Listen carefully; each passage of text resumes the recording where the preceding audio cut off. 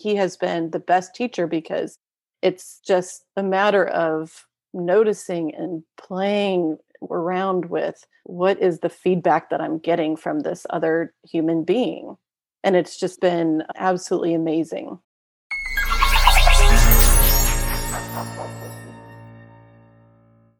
Hi, and welcome to Doc Working, the Whole Physician Podcast. I'm Jill Farmer, and I'm one of the lead coaches at Doc Working, and I'm really excited today to be joined by Margaret Webb, who is a life coach who specializes in parenting and helping parents specifically who perhaps are parenting the child they weren't expecting when they were expecting.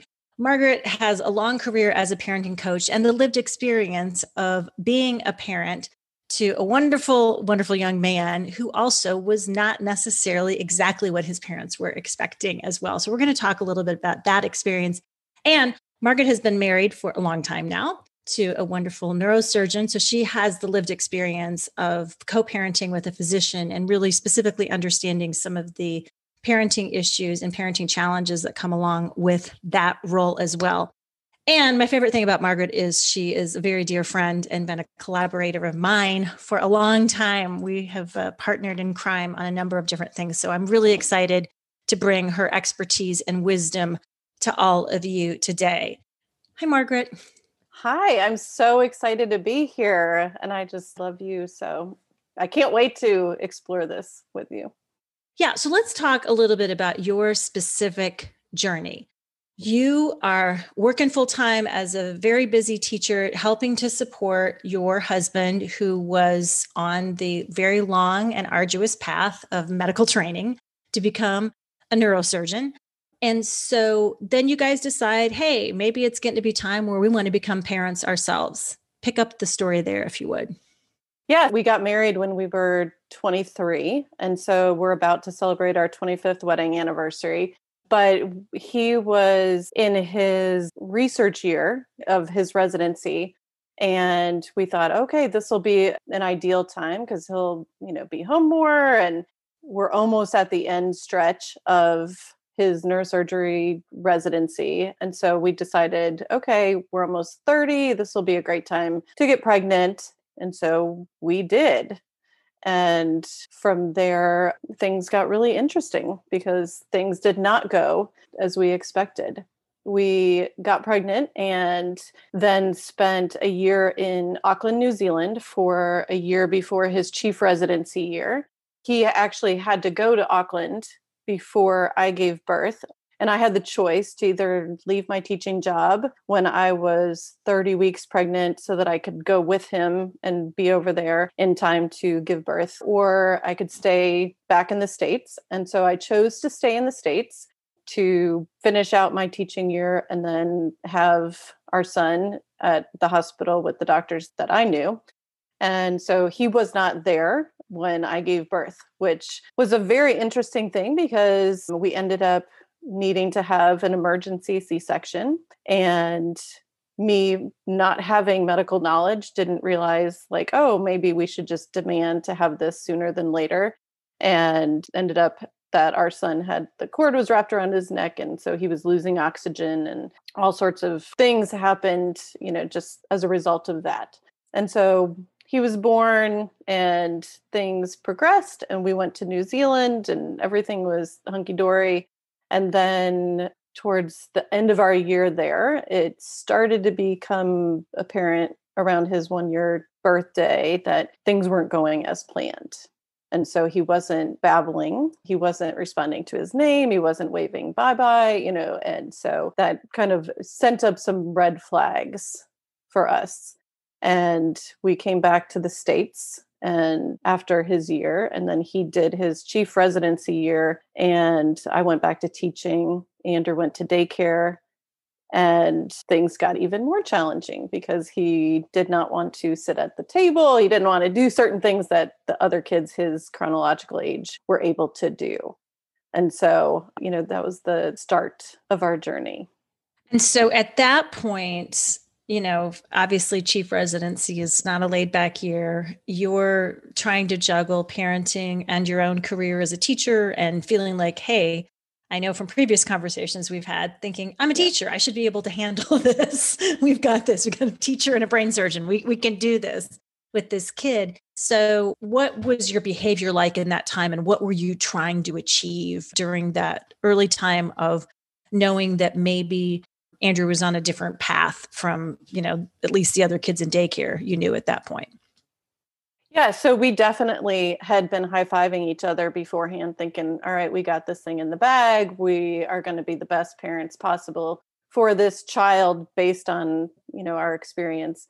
And at that time, I went into full-blown warrior mode where I was just, like, okay, like I've got to fix it. I've got to take care of everything. And we had visited a pediatrician who happened to be one of the parents of one of the kids that I was teaching, and she started asking questions, and I got very, very defensive around anything regarding differences showing up with my child because, it was like, oh my gosh, this is my baby. Like, why are you saying this about my baby, my child? Like, he's just a late talker. He's just like Einstein. He's brilliant, clearly.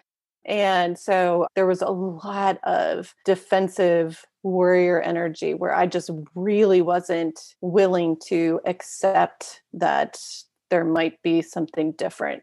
Now, I did accept help in the form of we had speech pathologists and play therapists who came to our house, and we did evaluations, we did the hearing screening, we did all sorts of stuff. But at that point in time, because he was doing his chief residency year, I felt like I needed to take on everything and make sure that everything was done so that when he came home, he got to be Parkman.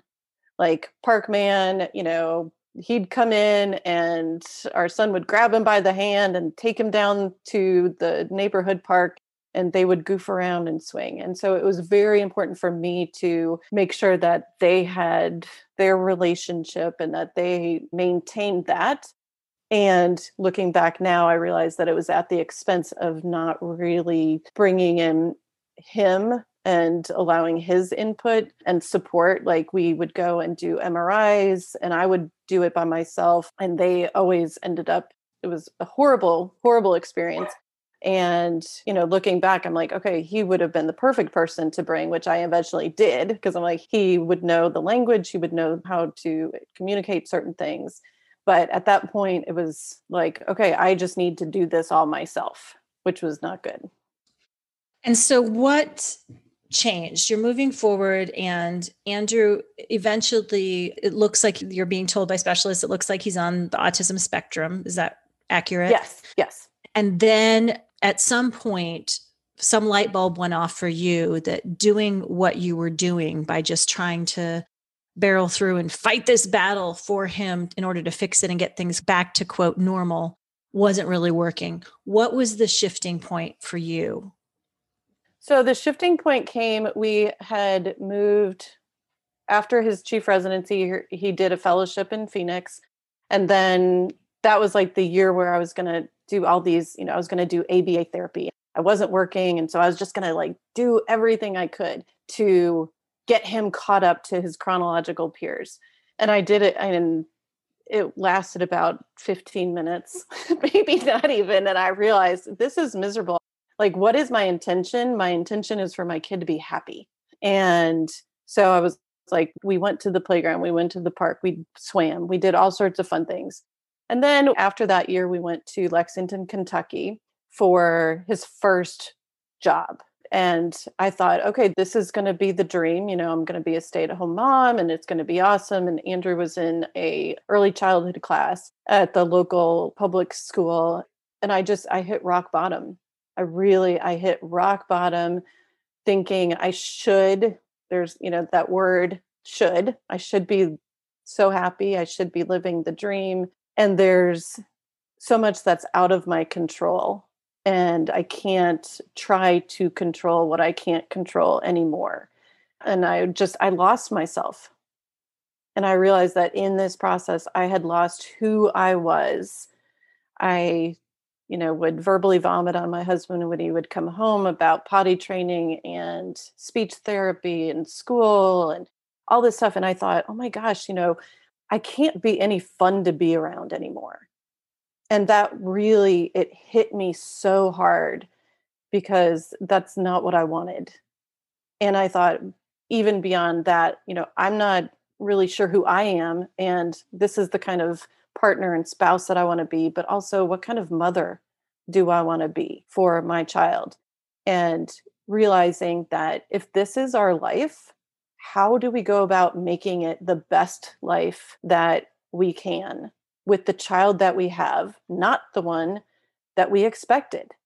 And that involved some grieving and allowing myself to grieve and say, I expected something different, and that's okay. And in doing that, then it was like this window shade moment or experience where then I started seeing him for exactly who he is, how he is, what his gifts are, what lights him up, what his challenges are, and how to best approach his challenges, not in a way that I had done in the past with maybe my students or with kids that I babysat for. I had to kind of throw all of that out and really just tune into who is this child and how do they operate. And he has been the best teacher because it's just a matter of noticing and playing around with what is the feedback that I'm getting from this other human being. And it's just been absolutely amazing. And so your story, which has been so powerful, I know that pivot point of deciding what was in your locus of control and what wasn't, and being more determined to kind of put yourself in some ways back in the driver's seat of your own life instead of wailing and gnashing your teeth and wishing things were different than they were, or trying to power your way through somehow fixing it. It's just so beautiful. It's such a beautiful reminder of things that I know we talk about a lot for anybody else who's listened to the podcast. And so you took that kind of awakening experience you had as a parent to take, what had been such a hard situation and wishing things were different than they were, and instead recognizing there was a lot of beauty and a lot of wisdom and a lot of discovery to be had, and channeled that into going back to school and training as a coach, and then implementing all those experiences together from coaching, and especially the PhD you got in parenting from having Andrew as your teacher, and then coaching and putting that all together for the last decade plus as being a parenting coach who really focuses a lot of your work on other parents like you who are parenting kids who did not fit the mold in their brain, at least, what things were going to be like before they had the baby. So how do you find this work, your lived experience, informing the work that you're doing with other parents now, of everybody from young kids up through young adults? How does that work now for you? So it is my favorite thing to do. It's not something that I initially thought that I would be doing. Initially, I was like, well, I can't help these other people. Oh my gosh, what do I have to offer? And what I have learned is that working with the people that I work with, the parents who come to me, they appreciate the fact that I get what it's like to have a child who's having a meltdown due to sensory overload or the inability to emotionally regulate, or to be picking up on energy of a situation, like being at an airport or being in a lunchroom. There's so much that goes on with kiddos like mine and like so many that isn't necessarily in textbooks. I certainly didn't read about that when I was in school to become a teacher. And so I've had to learn that. And so they appreciate the fact that I understand what it's like, and also understand the judgment that comes from people, whether it's strangers at the playground, or a lot of them feel judgment from professionals that they take their kids to see. And to be able to support them in saying, okay, here's how you can communicate to those professionals, whether it's a doctor or a teacher, a therapist, the dentist, getting an eye exam, anything like that. This is how you can communicate best in order to let those people know who your child is and how things work best for them, because they want to help your child. But if they don't know who your child is or how to do that, then they can't do it. They're going to just kind of go with, all right, like here's the regular, this is what we do.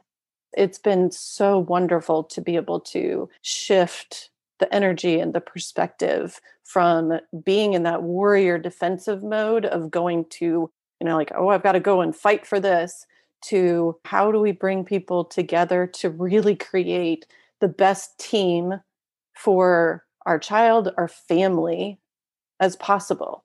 And really, it's fun. And I love seeing the impact that has. And it's powerful. I know, having talked to people who have been fortunate enough to be your clients and families that have worked with you, the difference that it makes in their ability to be present to the different way their kids are thriving and to see it sometimes for the first time, as opposed to just being so hyper-focused on the way that, the path is not the one that they had laid out. It's really, really beautiful to behold. Okay, so final question in this part of the conversation. Yeah. Update us now on how hilarious and funny 17-year-old Andrew's doing today.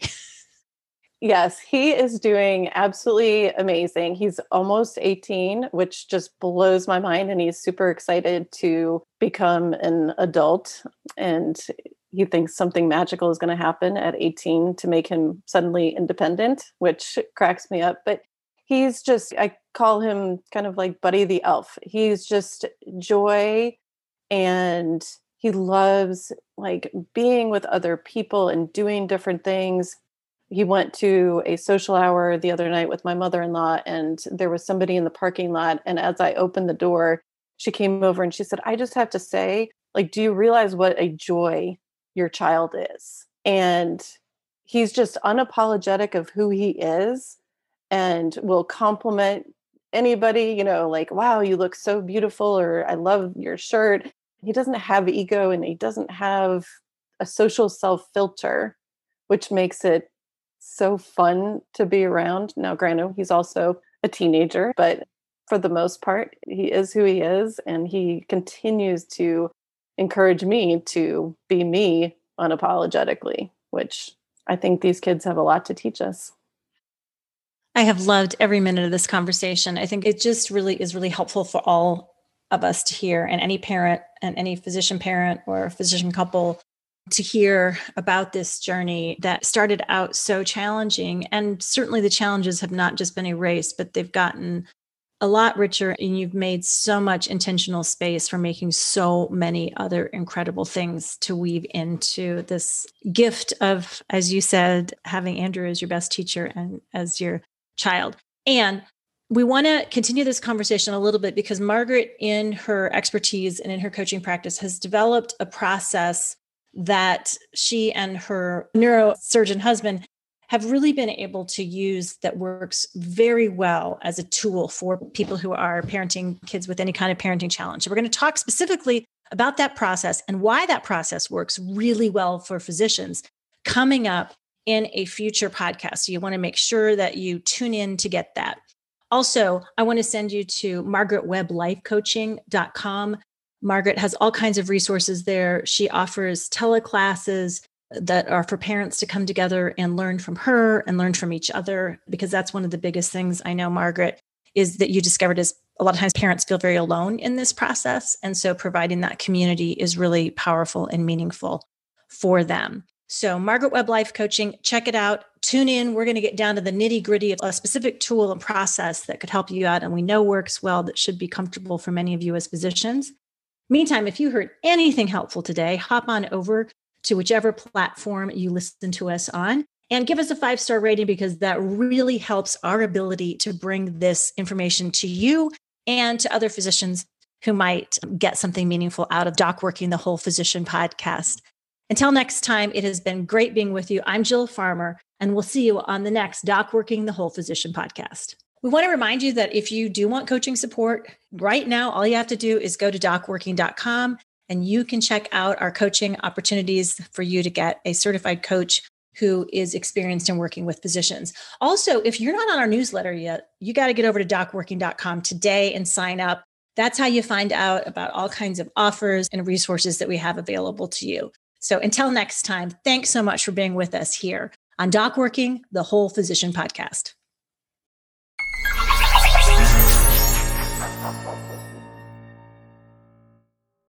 Hello, and thank you for listening. This is Amanda Taryn. I'm the producer of the Doc Working Podcast. If you enjoyed our podcast, please like and subscribe. We would also love it if you checked out our website, which is docworking.com. And you can also find us on YouTube, Facebook, Twitter, and on Instagram. On Instagram, we are DocWorking1, and that is with the number 1. When you check us out on social, please let us know what you would like to hear on the podcast. Your feedback really means a lot to us. And if you're a physician with a story you'd like to tell, please reach out to me at amanda@docworking.com to apply to be on the podcast. Thank you again, and we look forward to talking with you on the next episode of Doc Working, the Whole Physician Podcast.